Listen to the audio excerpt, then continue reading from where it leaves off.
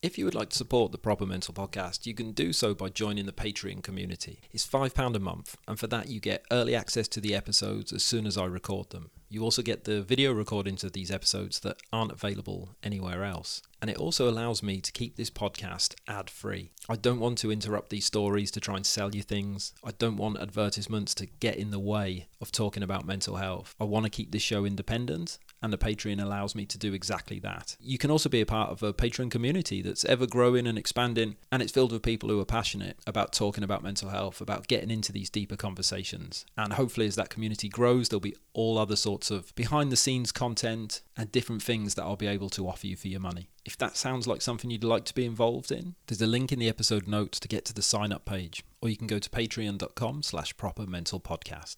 And please know that any and all support is hugely appreciated. Thank you very much for listening. Welcome to the Proper Mental Podcast. Normalising open and honest conversations about mental health by having open and honest conversations about mental health.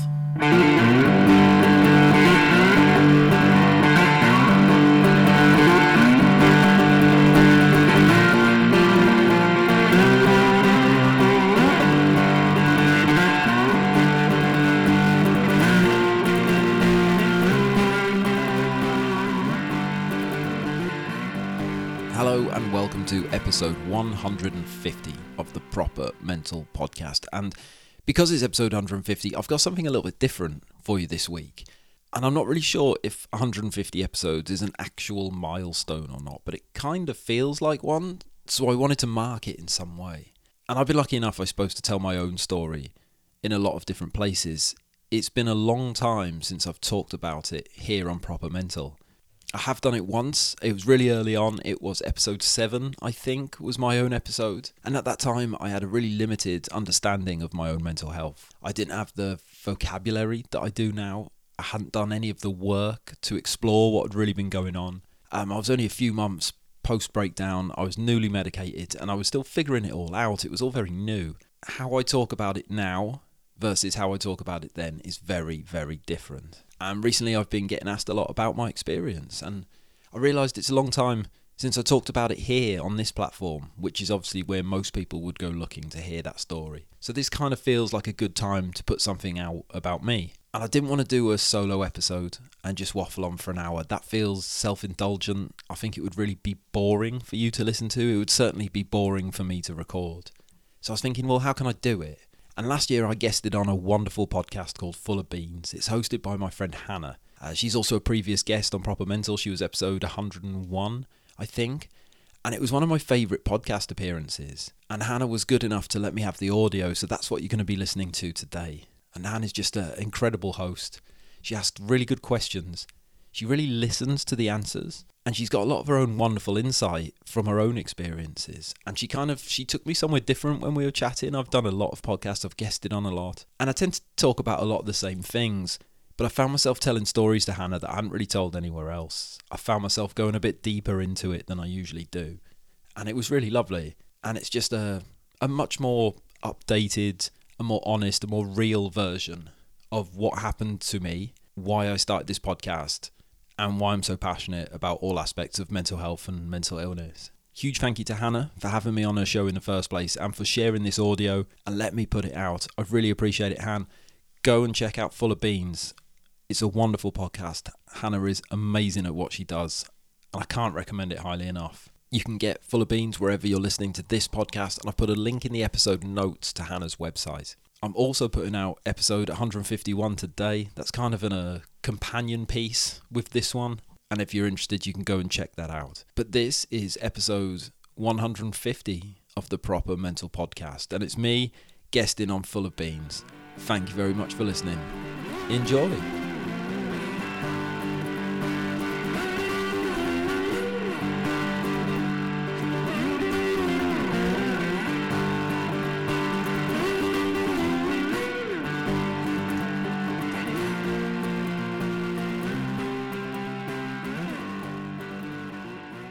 Today I'm joined by Tom Davies. Tom is the host of Proper Mental Podcast, where he aims to normalise conversations around mental health. Tom joins us today for a very special episode this week to discuss his mental health experience for Suicide Awareness Month. Hello, Tom. Hi, Han. How are you doing? I'm good, thank you. How are you? I'm good, mate. I'm good. Yeah, I'm having a good day. Good. Yeah, it's a good day. Looking forward to this conversation. Yeah. No, I think it's so funny how we literally spoke for the first time last week and now we're speaking again. I feel like I've suddenly know you so quickly. Yeah, just hanging out together and passing the time. Yeah, absolutely. Yeah. Well, thank you so much for joining us today. I think today's going to be a bit of a different episode than what we're used to on Full of Beans, but I think such an important one in terms of suicide awareness. I think it really kind of fits with eating disorders a lot. I'm sure a lot of listeners can resonate with it. So it's a conversation we really need to be having. So I guess to start us off, do you want to tell us a little bit about Proper Mental and how you started that and kind of the aims that you have behind that? Yeah, sure. It kind of came about really, and I'm sure we'll talk about my mental health experience in a bit, but as I was getting out the other side of a really tough few years, and until that point, I hadn't really spoken about my mental health to anyone. And even though I was getting better, I was recovering, but I was still not really telling anyone what was going on with me. And I slowly started to. I decided to be a bit more honest about it. I started to not be afraid of it and stop. At the time I was off work, right? So I'd signed myself off work. I'm self-employed, and I'd closed down my business to take some time to just figure stuff out and get well, essentially. And I was just trying to talk about it. And I've got a friend who runs a local mental health support charity, and I do a bit of work for them as part of my day job. And we started going for these walks to talk about me coming back to work and making these videos for him.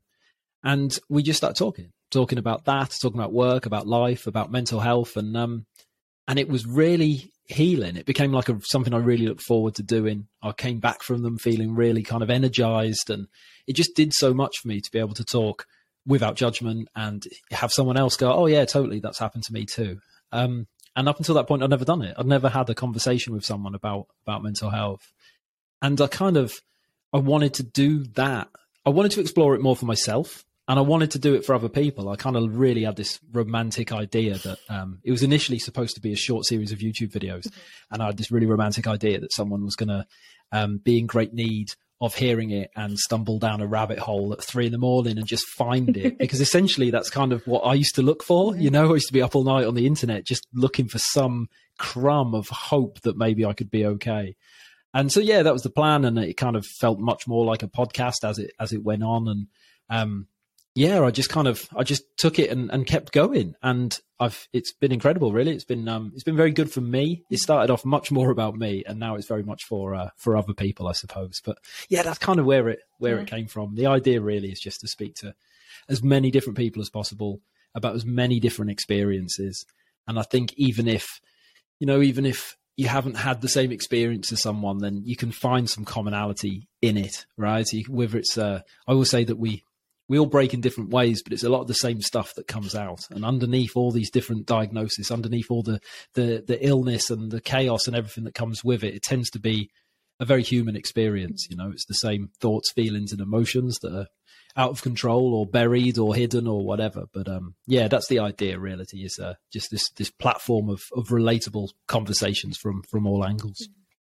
Yeah, I think you're totally right. Like having the sort of ability to listen to somebody else talk about something, I think any kind of mental health issue can feel so lonely and isolating. And like you've just said there, I think being able to listen, if you don't feel like you have somebody in your kind of family or friends that you can talk about it to, even just hearing a random stranger, somebody that you've never met, be like, this is what I'm going through right now, and it feels pretty rubbish, but this is how I'm navigating it and stuff, I think is so refreshing. And I really liked what you said about you kind of started the podcast, it was more for you and now it's for other people, because that I was the same with Full of Beans. It was for me to have the conversations, but actually it's helped so many other people with that as well. Yeah, yeah, it's a nice thing, right? It's a nice that it can turn into that.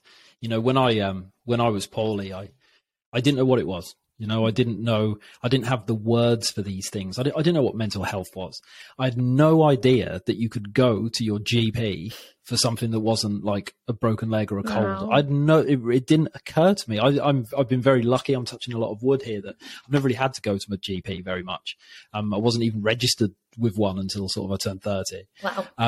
Yeah. I kind of, I've probably only been 3 or 4 times in my adult life. So that wasn't something to me. It just wasn't on my radar. The only mental health knowledge I had was films and TV. And, you know, in EastEnders, it was always like this great big thing with a guy on a bridge and everyone's underneath going, don't do it. And it's so dramatic and emotional. And I was like, well, that's not me.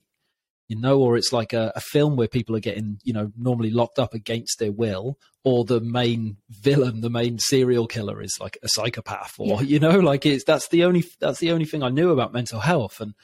And just kind of, seeing or hearing other people talk about it, and you go, hang on a minute, maybe I'm not completely insane. You know, maybe this is a thing and it has a name, and you can get help. And, you know, it's well, the first time you realize that actually, no, you can get some help, and, you know, you can maybe even be okay. That's so powerful. That's like a lifeline, you know. It's, it really made a difference to me, certainly. Yeah, absolutely. When did you kind of, you know, you're just saying that you had no idea about mental health, or that you could get support for it. When did you realize that was something? Was that when you were listening to something else, or did you have a conversation with someone? I was on Instagram once and I saw a video, and it was from World Mental Health Day or Mental Health Month, whichever one's coming up in October. It was the October one. And I saw a video of like an athlete that I followed with quite a high profile, and he was talking about his own experience. And until that point, I never heard anyone talk about it at all. Because why would I? I didn't move in those circles. I didn't follow those accounts on Instagram. I followed, you know, football accounts and music accounts and all the stuff I was into. Right? I wasn't into mental health. And that was the first time. So it was someone who would have been normally in my sort of sphere, someone I would have watched their content talk about something I never would have heard anyone speak about. And I remember I was very poorly at the time. And I remember thinking, wow, that's not just me. You know, that he was describing my experience. It was very, very similar. And I kind of wasn't, at that time, I wasn't in a place where I could explore that, or where I could hold space for other people. I think as well, when we tell our stories, when we talk about our experiences, we have to be very mindful of where we are in that journey. You know, a saying I've picked up along the way is, share from the scar, not from the wound. Mm-hmm. And I think at that time, I couldn't have done anything with that, you know, with that information of knowing people talked about this stuff, but I banked it. It had a big enough effect that I was like, all right, okay, this is a thing and it's all right.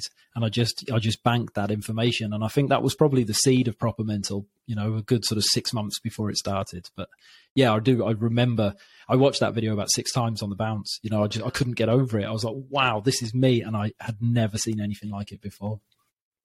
That's really interesting. I mean, naively, maybe I don't think I've ever really thought about the impact that being somebody out of, like, I think we spoke a bit about this on when we did our podcast together last week, in terms of somebody outside of maybe the mental health community talking about mental health, because like you have just said, you know, you were kind of following footballers or whatever, and then somebody spoke about it, and that's, you know, something that maybe I've not really thought about much before, in terms of how important it is for people that, you know, aren't necessarily mental health campaigners to talk about their mental health. I think it's a really brave thing to do if it's not something you've done, but actually then reaching people that, you know, like yourself, that didn't actually realize that maybe there was an issue, but by them talking about it, it reached people that, you know, eating disorder awareness, somebody with an eating disorder might not even know they have an eating disorder. And if they know, they might come to Full of Beans. But if they don't know, it's going to be actresses or actors or sports people that they follow that will talk about it. And I think, maybe that's something I can relate to. Yeah, definitely. That's the crossover, right? Because I often think with the mental health community, as amazing as it is one massive echo chamber. And, you know, I know that I can put together a really, really nice post and say, it's okay not to be okay. And I can share it on my social media. And I know I'll hit all the vanity metrics. You know, it'll get loads of likes, loads of shares. People will say nice thing about my work and I'll feel really good about myself. But if I go through all the comments and the likes, it's all people who know this stuff, you know, and I always think, like, how do I reach me 5 years ago in a mental health breakdown and I didn't know what one was? You know, how do I reach the guy who won't speak up? Because, like me, he's like scared that his wife's going to leave him or that he's going to have his kids taken away from him. You know, how do I get in his ears? Because he doesn't follow me on social media. He doesn't know my podcast exists. And I think that's the challenge. And that will always be the challenge, right? Is how do we cross over? You know, it can almost be, sometimes it feels like either there's everyone who talks about it and there's everyone who doesn't. And there's not a great deal of crossover. But yeah, that's the challenge. And I think the more, like you said, it's great when people with profile talk. You know, that really, really reaches people.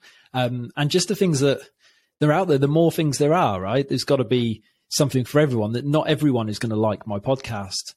But as long as there's loads of mental health podcasts, they'll find one they do, you know, and I think that's the most important thing, is just sort of variation and just lots of it. And I suppose it's there when people need it.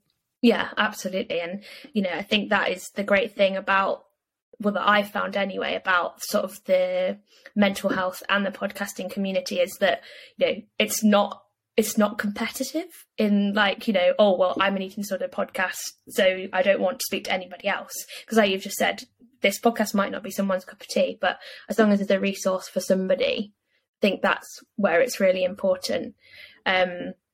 You mentioned there about your, like, 5 years ago and like being in a mental health breakdown. So I really wanted to chat to you about your experience. So do you want to kind of like paint the scene of what was going on for you at that time? Yeah, sure. It's I mean, now I know. I've been in therapy pretty much since then, off and on, and I now kind of know that I struggled with my mental health most of my life. You know, certainly through my teens, definitely, maybe before that. But I was always an anxious child. Always had trouble expressing or experiencing my emotions. I used to experience sort of big patches of low moods, which I now think were probably depression, you know, through my teens. But I didn't know what that stuff was. I thought that was me. I thought it was my personality. I thought that was weird, right? And I had to hide that at all costs, especially as a teenage boy, when it's about you blend in to survive, right, as a teenager. So that was how I lived, really. Sort of shape-shifting, you know, putting on different masks for different situations, never really a clear idea of who I was and what I wanted to do. And I think that's definitely fueled my anxiety over the years. And eventually we get to 2016 and the birth of my son. And I think how I like to understand it is, by that point, I'd been living life so unauthentically, and I was doing so much stuff that was not very good for me, both mentally and physically. I had no space to absorb the change.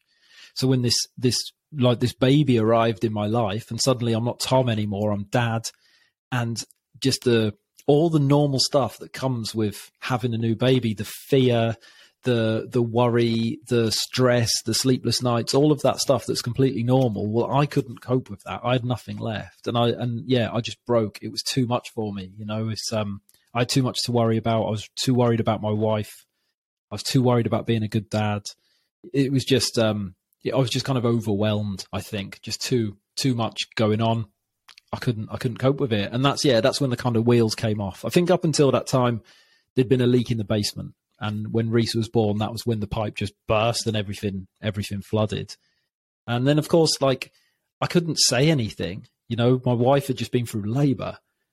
How could I say to her, you're like, you know, oh, I feel a bit down, to be honest, babe. You know, she's like just carried a person for 9 months and given birth. It just really didn't seem appropriate. So it's a case of, you know, just push it down, you know, just crack on, keep going, toughen up, get through it.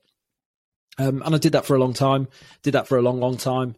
And we'd have sort of good days and bad days and a lot of up and down. But on the whole, I kind of kept it together. And then we had another baby really close together. So when my son was 10 months old, then Kim fell pregnant again. So then we kind of went through it all again.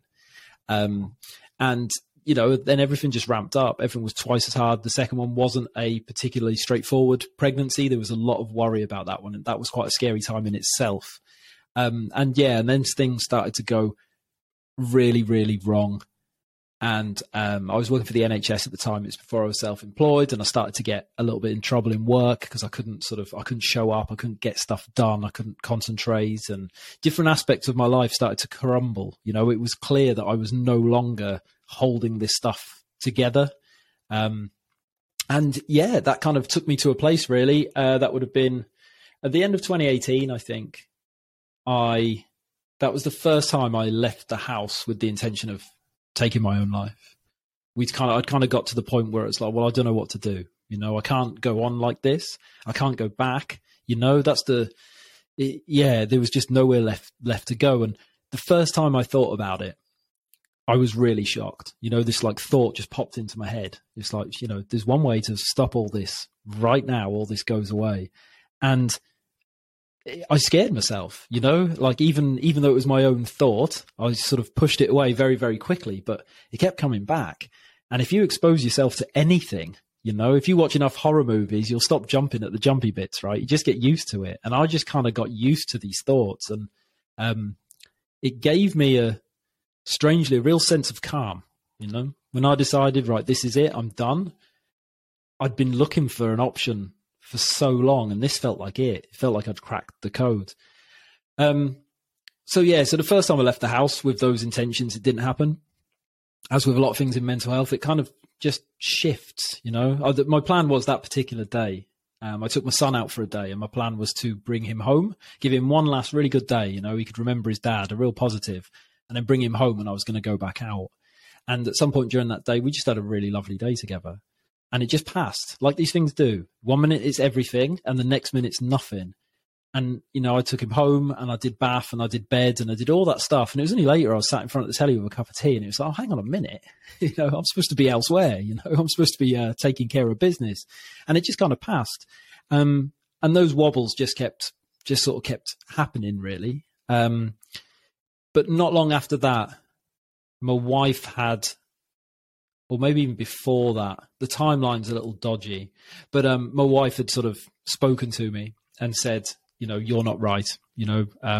Something's going on. You need to kind of get some help. And she asked if I'd go to the doctor, and I wouldn't. I was very reluctant to, but I said to her, I'll fix this. I'll fix this myself. That's my role. I'm the man of the family. I'll get this sorted. And I started doing more of the stuff that you're supposed to do, taking better care of myself physically. I was doing a lot of yoga. All those sorts of stuff. And that kind of kept a lid on it for a little bit. But that's not healing, right? That was, if anything, that was kind of distracting me from the work that I needed to do. And we went along like that for a long time, of me telling Kim that I was fine when I really, really wasn't. And on bad days, I'd do more yoga and I'd try and meditate more. And we just kind of drifted. And that carried on for a couple of years. That was really tough. That was really tough on Kim, I think. That's my biggest regret. It's kind of what I put the family through. And we get to 2020, and weirdly, the pandemic actually had no impact on my mental health. I was really lucky in that I had quite a nice time through lockdown. I think I wasn't allowed to say that for a long time, but I'm allowed to say it now. I think enough time's passed. But one thing life slowing down made me realize is all the stuff that I was doing in my life that I didn't like doing. I was doing a lot of stuff that I didn't like doing, and slowing down and not doing it allowed me to find some peace. It allowed me to find some happiness and start to kind of like get into this thing inside me that needed examining and needed bringing out into the light. I kind of managed to get a bit closer to understanding that. And then, of course, the world goes back to normal, and I just jumped straight back in. I knew what I didn't want to do. I didn't know how to change it. And I jumped straight back into my old life. And I managed to make it through the summer. And that October 2020, I got really, really ill. And my therapist said to me, the things you are saying, I was in a therapy session, I was very upset. And he said, the things you are saying are not right. He said, I'm genuinely worried about your welfare, and we need to take action now. This needs dealing with. And he said to me, what in your life right now is non-negotiable? What can you walk away from? And I said, the only thing that's non-negotiable is Kim and the kids. And he said, cool, everything else goes. And I just stopped doing everything else. I closed my business. I just stopped, and I just kind of just hung out at home, trying to sleep, trying to eat, trying to figure out what this was, working the therapy process pretty hard. And I just couldn't find the answers. And I just got more and more lost, and things just took a turn for the worst. I think as soon as I stopped pretending and admitted that I was poorly, then it became quite apparent how little hope there was, and how I didn't have a clue what I was gonna do with it. And that's when the suicidal ideation really came back. And I just couldn't get past it. It seemed like the only solution. And I kind of came up with this plan. I started getting everything ready for it to happen. And my family are from Wales. That's where I'm from originally. It's about a 4-hour drive from here. And I'd said to Kim that I just needed some space from her and the kids. And I was going to go back to my mum's for a bit, just for a couple of days. And the plan is that when I drove down to Wales, I'd have said goodbye to my wife and my children. And then I'd have a weekend at home. And when I left home, I'd have said goodbye to my mum and dad and my aunties and all that. And I'd have a little 4-hour window where I'd said goodbye to everyone in my life that, that mattered, or the people closest to me. And that was my plan. That's when I was going to go. And that was all set. And I was kind of, doing all the stereotypical things, really. I was making sure everything was in order, making sure that it would be the simplest route. And I just happened to, the day before or the morning of that I was supposed to go on that drive, I happened to have a conversation with my auntie. And we talked about, so my auntie, she's only like 13 years older than me. So we've always been close. She's always been like the cool young auntie, And we've talked about mental health before. She tried to, and I'd said, no, I'm fine. I just need some sleep, which was my usual answer. And but she's an occupational health nurse, and she works in a factory with like 500 blokes. And a big part of her job is signposting them to get help and looking after them and being the first point of contact when they're not doing very well. And I think she could just see it in me, maybe when everyone else couldn't. And she brought it up, and we sort of talked about it, and she started talking about medication. And until that point, I'd never considered it. I'd listened so much to the stigma around it, and all the people saying all the bad things. I was like, no, I can't go down that route. I can't do it. And she sort of told me about her doing it. Again, relatable experiences, right? And she told me about a patch of illness that she'd had that I knew nothing about, and how meds had got her through it. And then she stopped doing them on the other side, and everything was great. And I kind of thought, well, I haven't tried them yet. I've tried everything else, and I felt confident saying I'd tried everything else. And I was like, well, if I'm going to do this, my babies need to know that Daddy did everything he could before he checked out. And I thought, well, there's one box left to tick. So I said, cool, let's give it 6 weeks. Let's try. And I phoned Kim, and I said, can you get in touch with my doctor and make me an appointment? And then, when I drove back, that's the first thing we did. I spoke to the doctor on the phone. It was all phone stuff still then at the end of 2020. And it happened really, really quick. And I didn't want to do it. I didn't want to, Kim did everything. She put the phone in my hand when it was ringing. She went and picked up the prescription. She put the first pill in my mouth. And I washed it down with a big sip of water, and I just sobbed. I felt like such a failure, in all aspects of, and now I look, it was that was when I started to win, that's when I took control back. But at the time I just felt dreadful. And it was those pills that brought me back to life, with it really quickly. I think a lot of it was placebo, because it happened so quickly. So I got all the side effects, but I felt better really quickly. And I mean, like 10 years younger, I had energy. I had, the change was unbelievable. And I think I'd been so desperate for help, and I'd been looking in all these places that weren't tangible. I'd been looking in yoga and in meditation and reading self-help books, but to have an actual physical box of pills from someone who said, there you go, take these, that seemed to really work for me. I was back on my feet within a matter of days. I felt better. And I remember that Christmas. I remember Kim said to me, the first time in years, she said, for the first time in years, I feel like I've got my husband back. And that was, that was incredible. That was incredible. And that's that was a really long, long version. But that's kind of how it happened. It's sort of there's 5 or 6 years worth in there. And, I think to some extent I'm still figuring some of it out, still figuring some of it out. But, that's how it happened for me anyway. Well, I'm really grateful for you sharing that. I think I was welling up a bit at points, so I do apologise. But I think the fact that you're now able to share that experience with others it's absolutely incredible. And, thank goodness that your auntie suggested that medication, because it sounds like that was such a big part of you sort of thinking, okay, maybe this is the one last thing I can try. And sometimes I think that's all we need, is like one little glimmer of like, yeah, potentially there's some hope there. Because I think hopelessness, can be such a difficult thing in that situation. Yeah, that's it. It's when we run out of options, isn't it? That's when our thoughts start to go down that certain route, is when we think that there is no other options. And there's always other options. Yeah. Always. That's something that I will, I'll stand by 100%. And it doesn't have to be medication. That's not for everyone. I don't advocate for or against. It particularly worked for me. And I know for a lot of people it hasn't, but that doesn't mean that there isn't anything. There will always be something. Always, always, always. Yeah, absolutely. I agree. I think sometimes, I've tried medication in the past and it didn't work. And I think sometimes I found it interesting what you said about kind of feeling like a failure when you tried the medication for the first time. But actually, that was when you started winning. It's so interesting, isn't it? That perspective of being a failure because of almost you needing the help, but actually taking that help is really, really important in that situation. And I wanted to ask a bit more about, because you mentioned it a couple of times when you're talking about sort of being a man, and the like masculinity aspect of it. How do you think that made it more difficult for you, or did it make it more difficult for you to talk about it than maybe, being a woman and the different roles that are in play?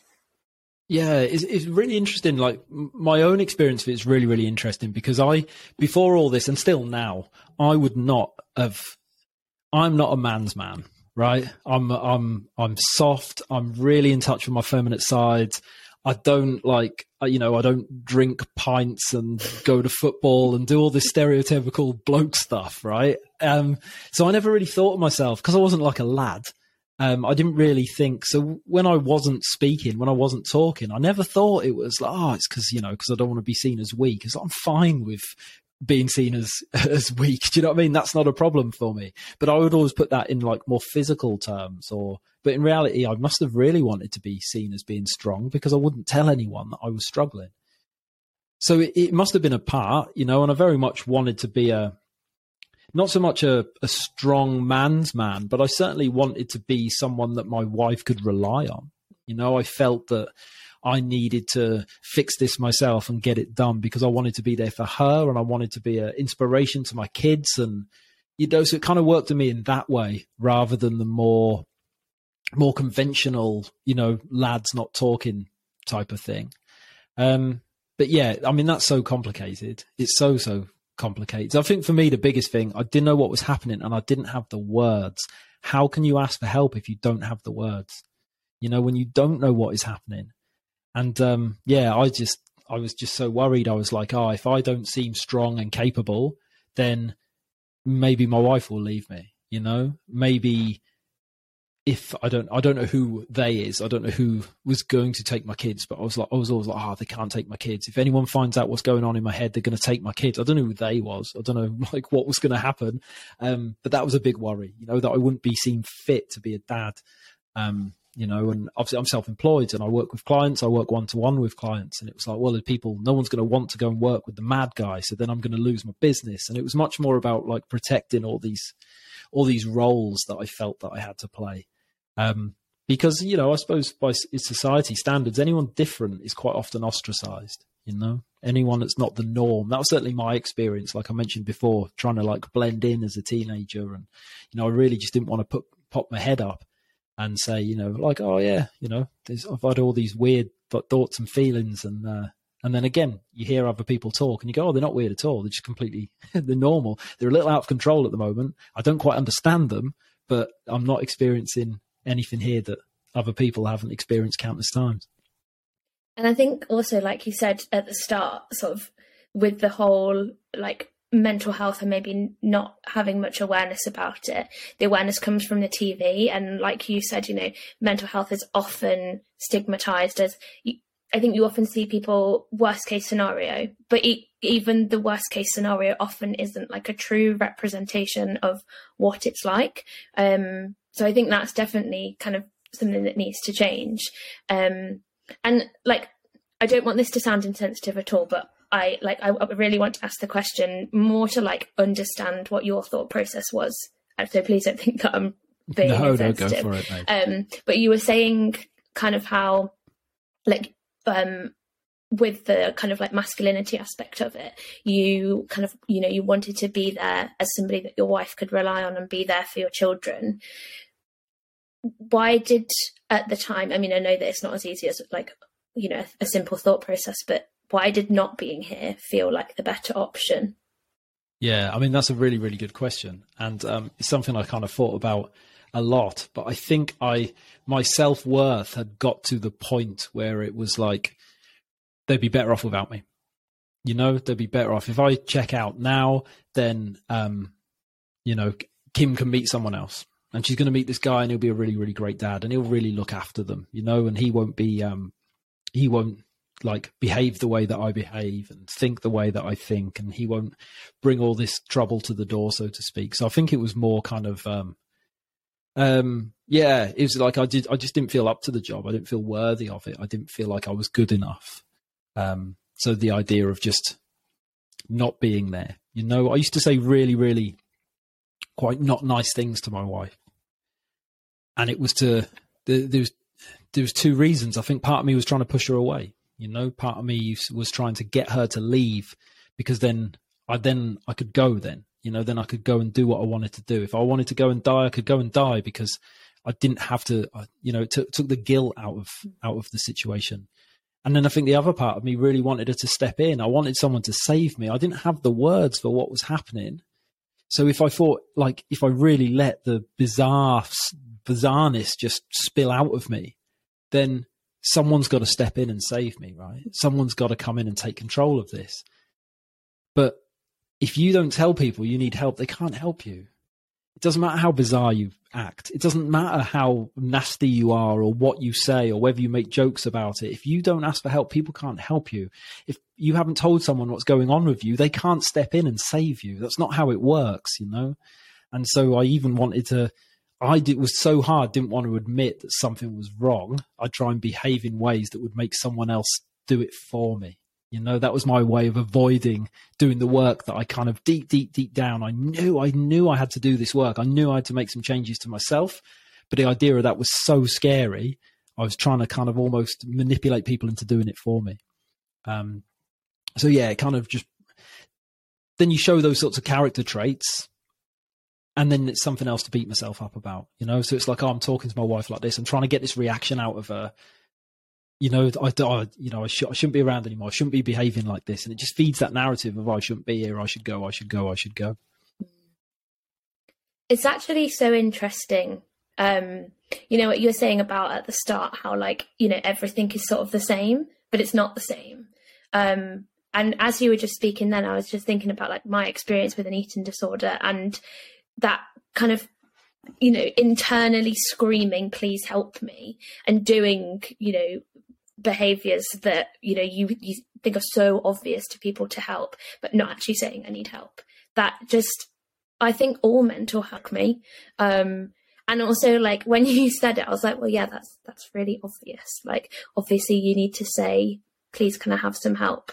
But I think when you're in it, when you're in that moment, it's really difficult. And I think, it can almost feel a bit scary to say, I need help, because whatever, you're doing, whatever behavior it is, it feels slightly protective in a sense. And it's almost, you don't want somebody to step in, because then they're going to stop you doing what you think you should do. But equally, you do want somebody to step in, because there's like a glimmer of, I really want to get out of this.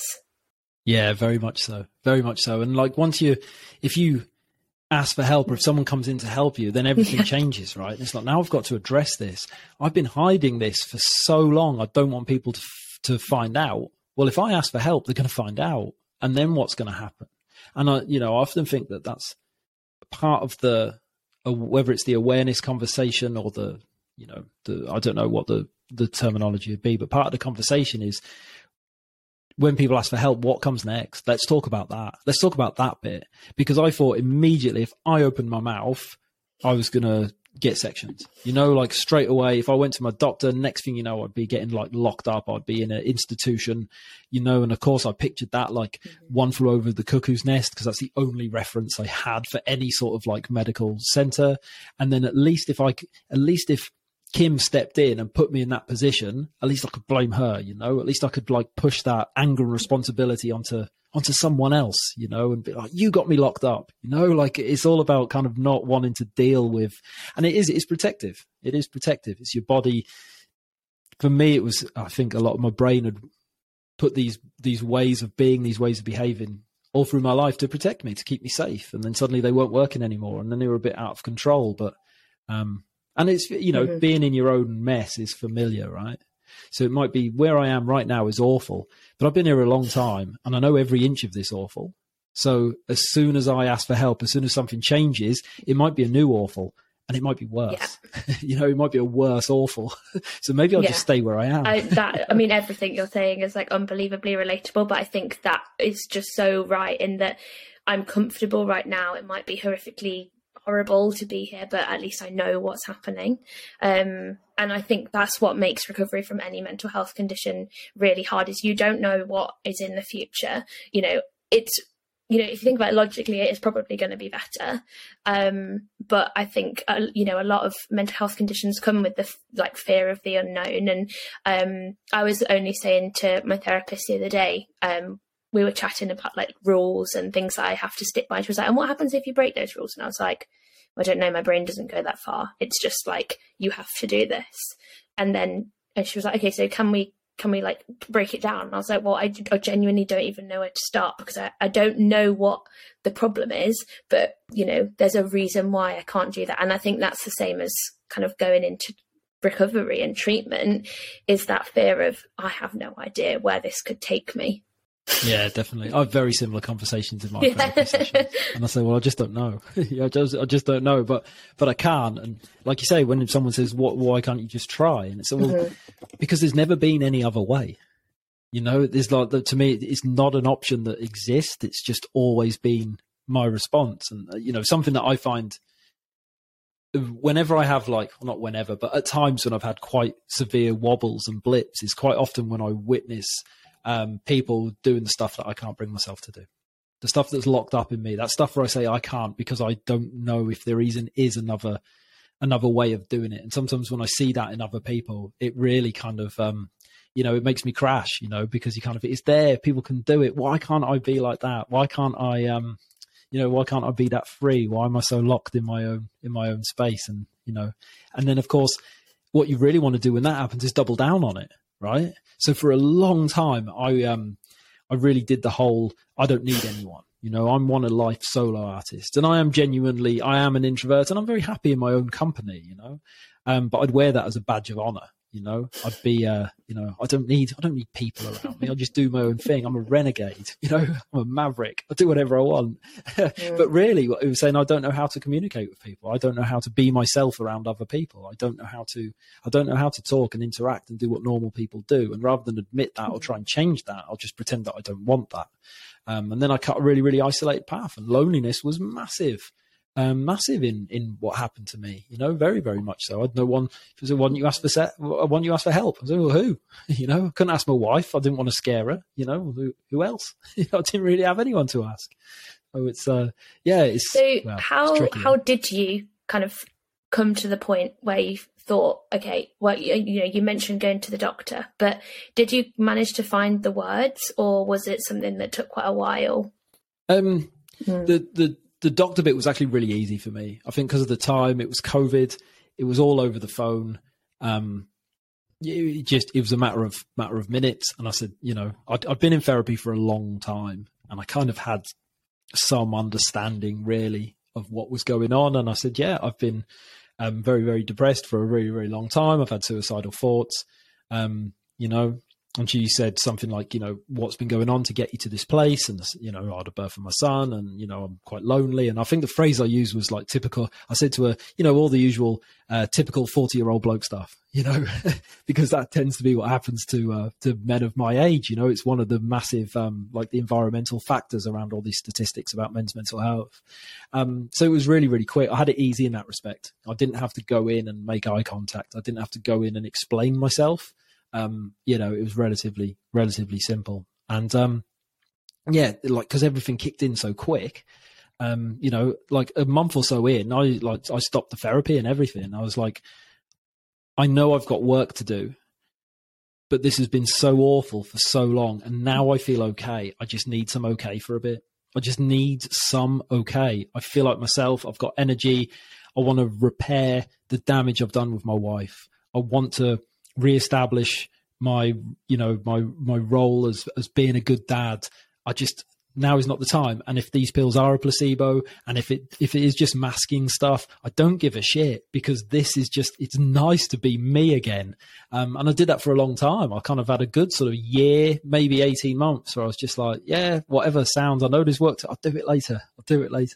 And I just enjoyed, and it was lovely. And then, I got to a point where I was like, right, cool. There's stuff to do. Let's do it. Let's get back in there. But I'd had long enough behind me, and I had systems in place, which is a different story. Some of the best advice I've ever been given by a guest on the podcast, actually, Natasha Danvers, who is a Olympic medal winner back in the day. And she said to me, when your brain is well, put things in place for when your brain isn't. Because your not well brain can't make those decisions. It can't think. So your well brain has to put the stuff in place so that when you're not well, you just fall into your systems.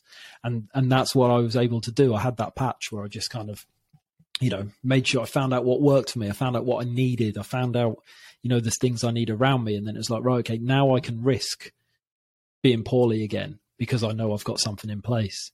And for a long time I had that. I really had a fear around it. My biggest fear was getting sick again. And I wouldn't do anything to jeopardize that, like nothing at all. And I really I felt like I was holding myself back in life because I wouldn't go for new opportunities. I was like, well, what if this is too big and it rocks the boat and I get sick again? So do you want to do this? Oh, I can't possibly do that. What if I get too tired and I get run down and then I get sick again? And it was only when I got to a point where I was like, I can't hold myself back in life anymore. I want to experience like every ounce of this experience, this thing we call life. And I can't do it if I'm holding myself back, and I just need to be brave and have another go, and that's kind of where I am now with it. I think that advice is brilliant. One of my friends says that to me all the time. Like if he texts me and he's like, how you doing? And I'm like, oh, I'm really great. And he's like, and are you kind of like, not to put a downer on things, but are you working? And I'm like, oh no, I completely forgot about that. Because you don't want to, do you? When you're in that really good place, you really don't want to think about the times that you were in a bad place. But, like you've just said, it actually helps so much to do that and to kind of focus on how can I kind of stay in this area or pick myself up. And I also think, what you just said about holding back and not wanting to try things. I definitely was the same and always thought like, oh, I'm really happy here right now, so I need to stay here.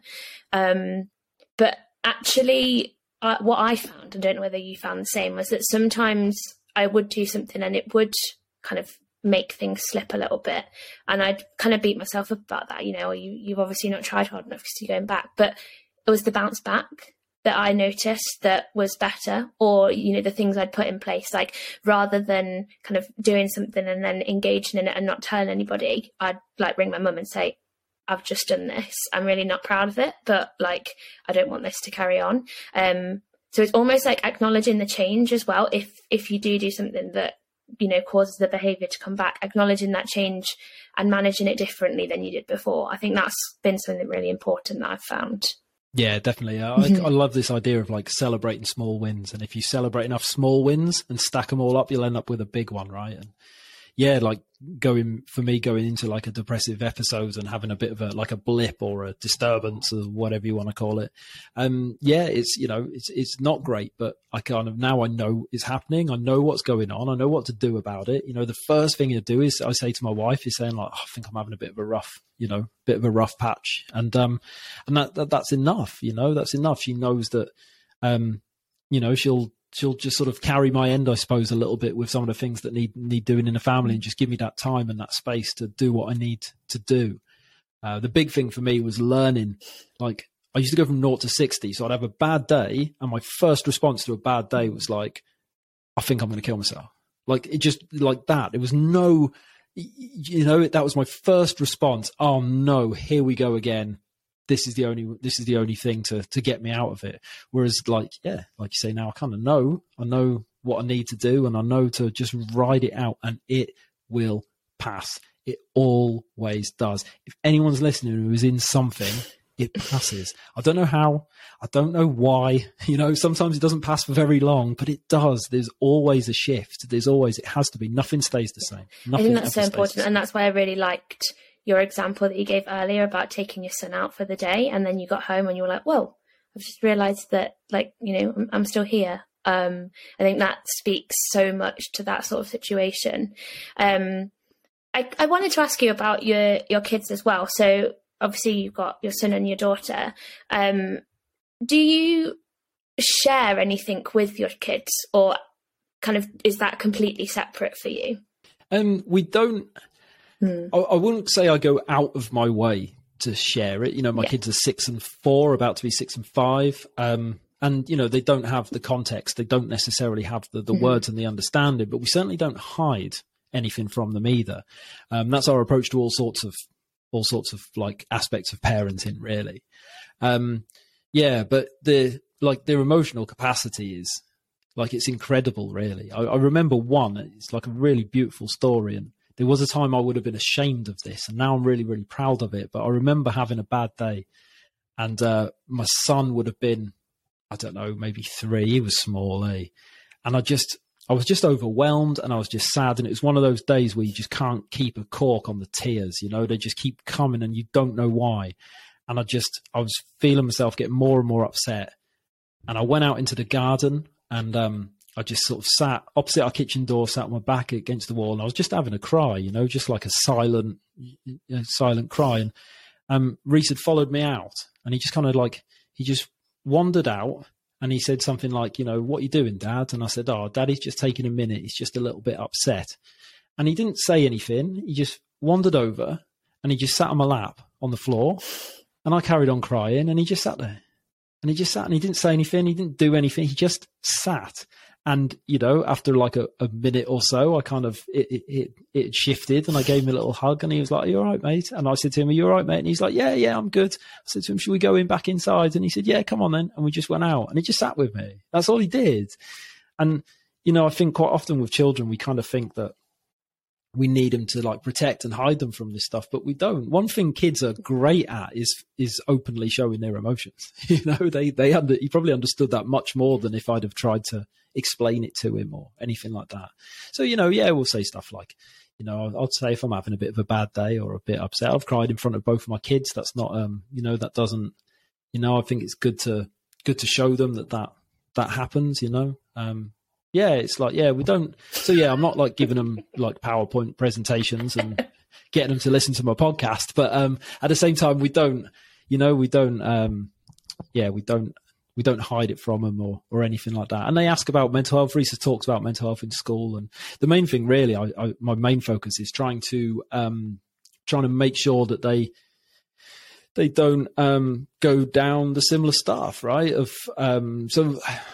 That's the best way to say it. So I really try and like validate how my son is feeling, for example. He's the softer one. So if we're going to school, walking to school and he says like, "Oh, Dad, I'm a bit nervous about going to school." Well, the worst thing that I can say is like, "You'll be fine once you get there," because that's telling him that his emotions aren't valid in that situation, you know? So we say things like, "Well, that's really, really nervous to be normal, mate." I said, "Sometimes when Daddy goes to work, I feel nervous and I'm not even sure why." So what are you nervous about? And he gets like talking about what's going on. And sometimes maybe he's had like a little falling out with someone and he doesn't want to see him. And sometimes he doesn't really know why he's nervous. And that's, you know, we've all been there, right? And we just talk about it and we talk about how it feels and we talk about how normal it is. And we say, you know, "Well, do you remember when you're nervous about your swimming lessons and now you really love your swimming lessons?" And, you know, remind him, I said, "You can do hard things," you know, and just kind of like just validate, talk about those emotions. And I think like my approach to my kids is much more, that's the way we go with it, you know, is allow them to feel and create a space where they have no problem dropping into it and showing us how they feel, even if they can't, Absolutely. even if they can't and that talk was about sort it. of, obviously I was not trying to direct the question, but that was kind of what I was alluding to in terms of, you know, sharing that with your kids, I think is so important. I know for me, like my dad, I think I've seen my dad cry once. So growing up, you know, I didn't really think that men were that emotional. And I think, you know, only through growing up with friends and, you know, friends that maybe were more aware of their emotions that were male, I kind of realized that, you know, men do have emotions and they, you know, can share them just as much as women. So I think it's so important. And like you said, I think children are so much more aware of themselves completely anyway. And it's almost like we hit an age where we're brainwashed by society and that's where that all kind of disappears. But, you know, the story that you were saying about, you know, you crying and your son came and he probably knew how to respond to that situation from like an automatic human response better than an adult would, because an adult has so many thoughts in their head like, am I doing the right thing? Like, what if they don't respond appropriately? Whereas, you know, actually coming alongside, if someone's crying, just sitting next to them and being there. Like, I literally can't think of anything that would be more appropriate in that situation. So I think, you know, not only do we need to kind of demonstrate to our kids that, you know, talking about how you're feeling is absolutely fine, but we need to kind of watch them and learn from them as well, because they know how to do it better than we do. Yeah, 100%. 100%. Yeah. I remember in a therapy session once, I said something like, you know, I was really worried about how my experience was going to affect my kids. And I said something like, you know, if, you know, one of my biggest fears is that my son is going to end up like me, you know, in 30 years time, he's going to be like, you know, sat here going through all this stuff. And my therapist said to me, he said, if in 30 years time, your son is self-aware enough to know that he needs therapy and he can afford to go private, you've probably done a few things right. And I thought, do you know what? Like that's probably, it's probably a better way of looking at it, right? It's a better way of looking at it. We can't do it perfect. We can't do it perfect. Mm-hmm. We're going to make mistakes, but all you can do is your best. Yeah, absolutely. And I think that's another key thing as well. I think I said this to you the other day that like the amount of self-awareness you get from going through therapy is incredible. So being able to pass that on to your kids, you know, I think that is an amazing trait of, you know, being aware of how you're feeling and being able to communicate that will be so helpful in life. And maybe, you know, if you hadn't have had the experience that you've had, you might not be as in touch with how you're feeling or be as aware of it. And that might not be something that you pass on to your kids, to have those open conversations. 100%, man. 100%. Yeah, definitely. I always thought that if I spoke up, it would push these people away, right? It would push my wife away, push my kids away, push the people I worked with away from me. And when I did start speaking, it made it all closer, you know, like me and my wife, we have an incredible relationship because we're really good at communicating with each other because we've learned to be, you know, and exactly the same with my kids. I'm a better dad for it because I've got a better understanding of me. That gives me a better understanding of them. And 100%. It's I wouldn't change any of it. I wouldn't change a thing because I'm definitely the old me before the breakdown. I would have 100% said to my son, just get on with it. You'll be fine. When he was 100%. I know I would have done. That's how I used to talk to me. So of course that's how I would have talked to him. Yeah. You know? So yeah, I love. I kind of just wanted to ask you a bit about your relationship with your wife as well. When you were going through it and how it is now. how did she kind of react when you were able to find the words and to say about how you were feeling? I think it was really hard for Kim because she knew something wasn't right. So we've been together like from when we were quite young, so Kim would have been like, I'm a little bit older than her, but Kim was like 19 when we met, so we've been together like 15, 16 years. So she knows me. She knew something wasn't right. But again, she didn't have the words. She didn't know what it was, very, very similar to my own experience of me was hers. She also had 2 little children in the house, and they had to, there was many times when she was worried about me, and I'd leave the house and she'd be thinking, I don't know if he's coming back. But at the same time, like, what's she going to do? Like chase after me and not give the kids tea or whatever it was I was leaving her to do by storming out the house.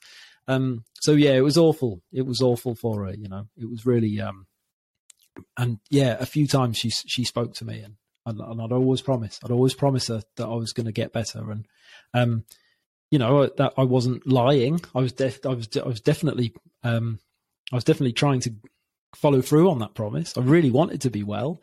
I just didn't know how. I didn't know where to go. I was doing all the wrong stuff. I always think that, self-care is amazing for us when we're well. And all the stuff is really, really good to stop me falling backwards. But, and of course it's different for anything. You've got to be so careful generalizing with this stuff. But as a rule, self-care ain't fixing trauma, man. Do you know what I mean? You can polish your car as much as you want, but if the engine's broke, you got to get in there and fix it, right? And I was polishing the bodywork, I was cleaning everything, and I was using that to distract me from popping the hoods and having a good look. But yeah, it was hard. It was hard for her. It was I put her through a lot. But like I say, it's definitely brought us closer, and if I try not to have regrets, but if I do have regrets, they're normally about how my behavior affected my wife. You're an incredible woman. I tried so hard to push her away and she just wouldn't be pushed away. She just hung in there, man, every time. And I'm blessed. I'm truly, truly blessed. She clearly knew that all the hard work would pay off. So I'm really glad to hear that was the case. When you were talking about like communication between the two of you, how do you think, how did you do that? And how did that kind of support you both going forward? Because, it's difficult supporting somebody as well as being the one that's going through it. Yeah, definitely. That's a really interesting question. I suppose like once I started to get proper help, I want to share that with her. She wants to be a part of it too. And, at the very least I owe her, an explanation. And often I'll come back from my therapy sessions and maybe not straight after, because I'm not always kind of like ready to talk, but once you've processed and worked out what the hell has just happened to you, then, we'll sit down and we'll say, oh, this came up and that came up and I talked about this and this is where I am with it. And, I just kind of like keep her up to date on the process, and she trusts me. Like I say, every time I promised her I'd get well, I wasn't lying, I just didn't have the right tools, and now I've got the right tools so I can work it, and she trusts me to work it, so I just kind of, we just talk about it, we're open, and when you've kind of had this sort of amount of disruption as we have, you have to be able to talk really honest.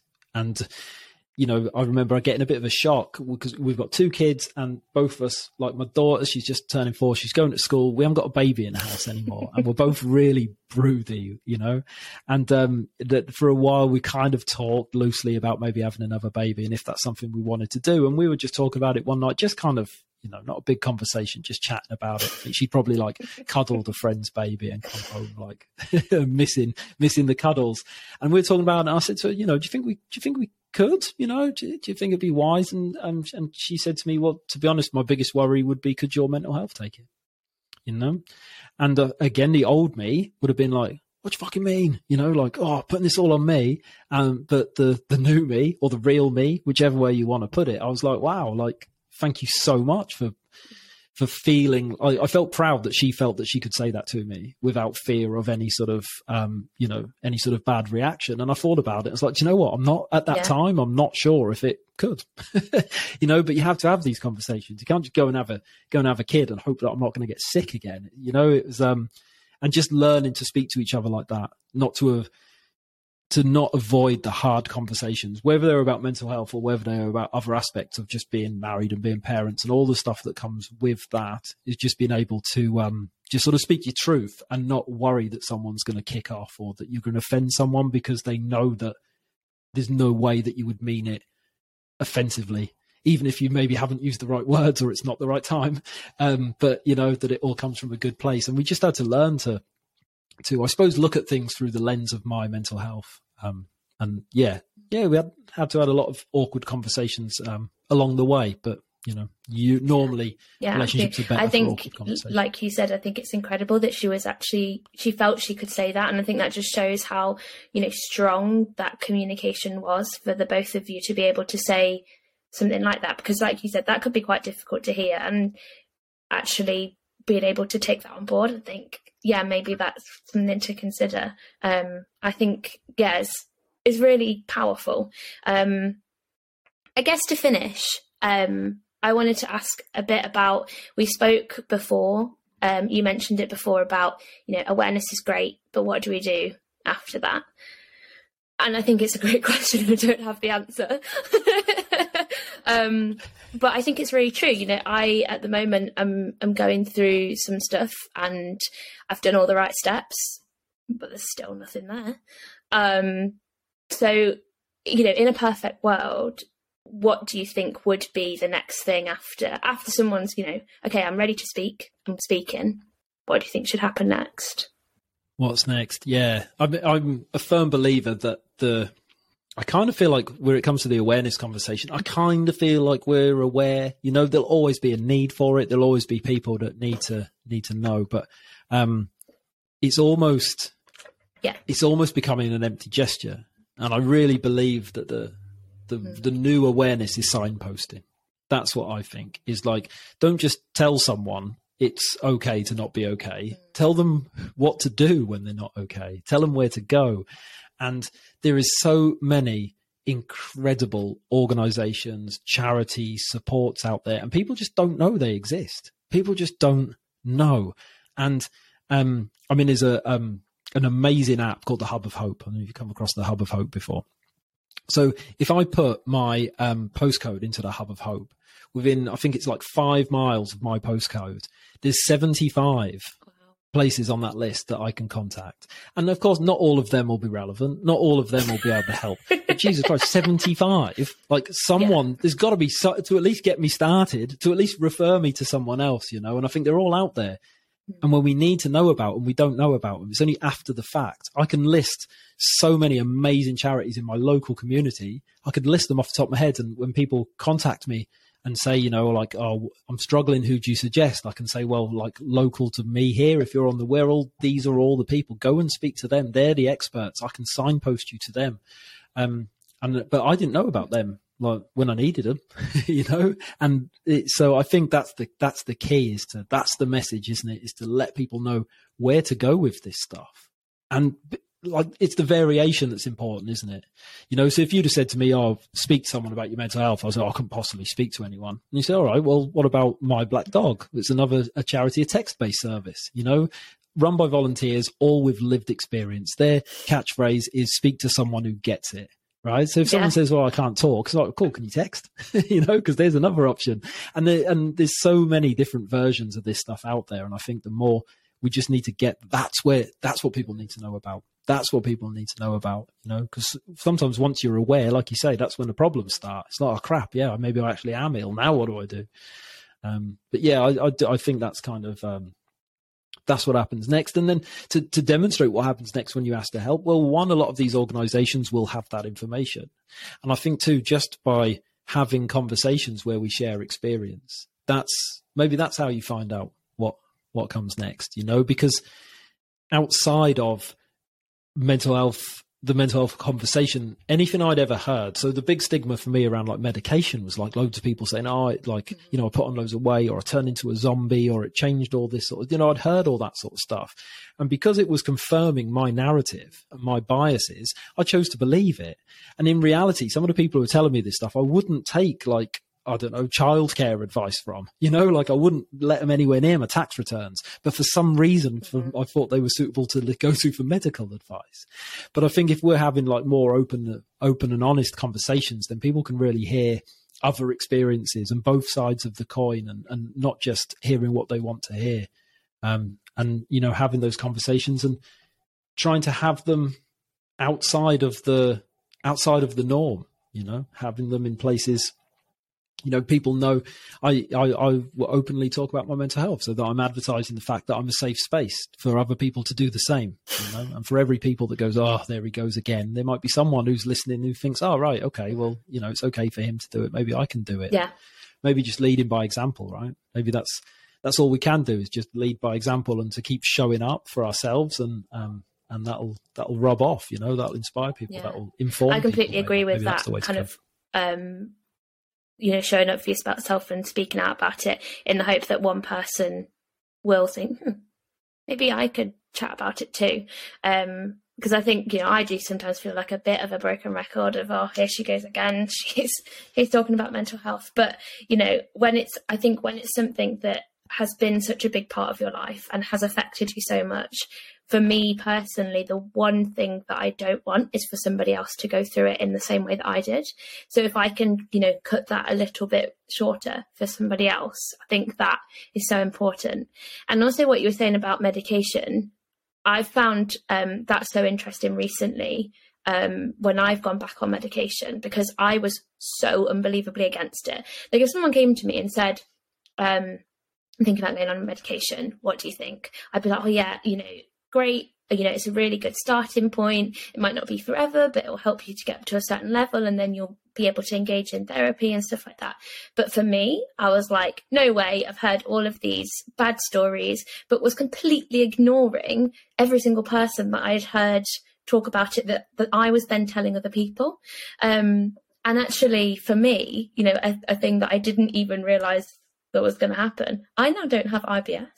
I had really bad IBS before, and it's completely gone. And that was something that was really getting me down in terms of my mental health. I wasn't even thinking about. But I hadn't heard people talk about all these positives. I was just saying that it was a positive, because I think we're so quick to focus on the negative. But, it's crazy how much you focus on the negative rather than listening to people when they talk about the positives of it as well. Yeah, if you're trying to get out of something, you'll listen to anyone who, allows you to get out of it. If people aren't challenging you, then it's really, really easy, isn't it? But I think with medication, get the best advice I got before I started on medication was the therapist I was working with at the time. He said, well, if you're going to take something, you might as well become an expert on it. So read up. Find out about it and not down some dodgy YouTube rabbit hole where some, do you know what I mean? Where some person saying, oh, don't take them, go and, eat this instead or whatever. None of that, but proper.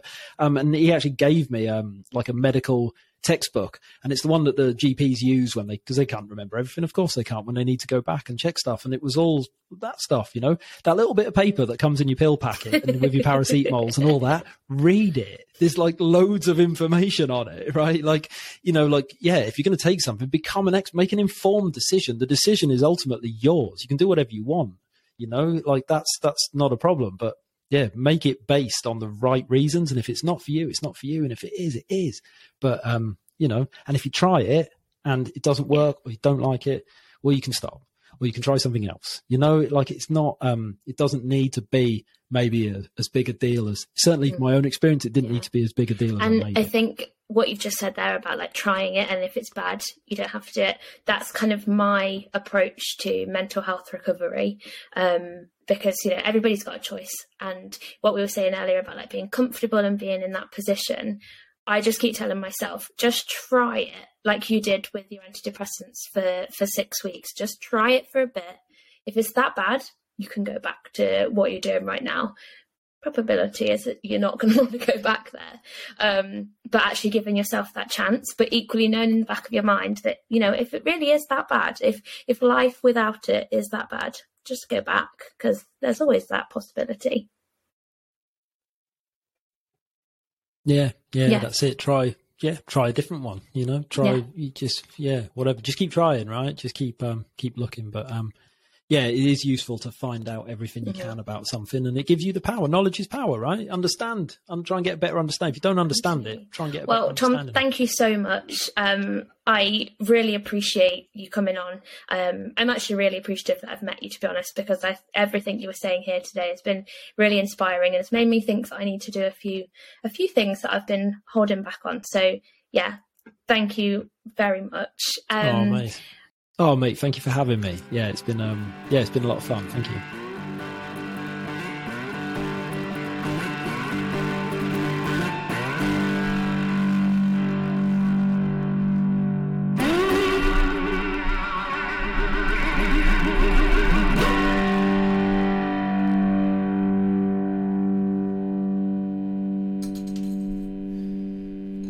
Thank you for listening from the Proper Mental Podcast. Please like and subscribe. Give us 5 stars.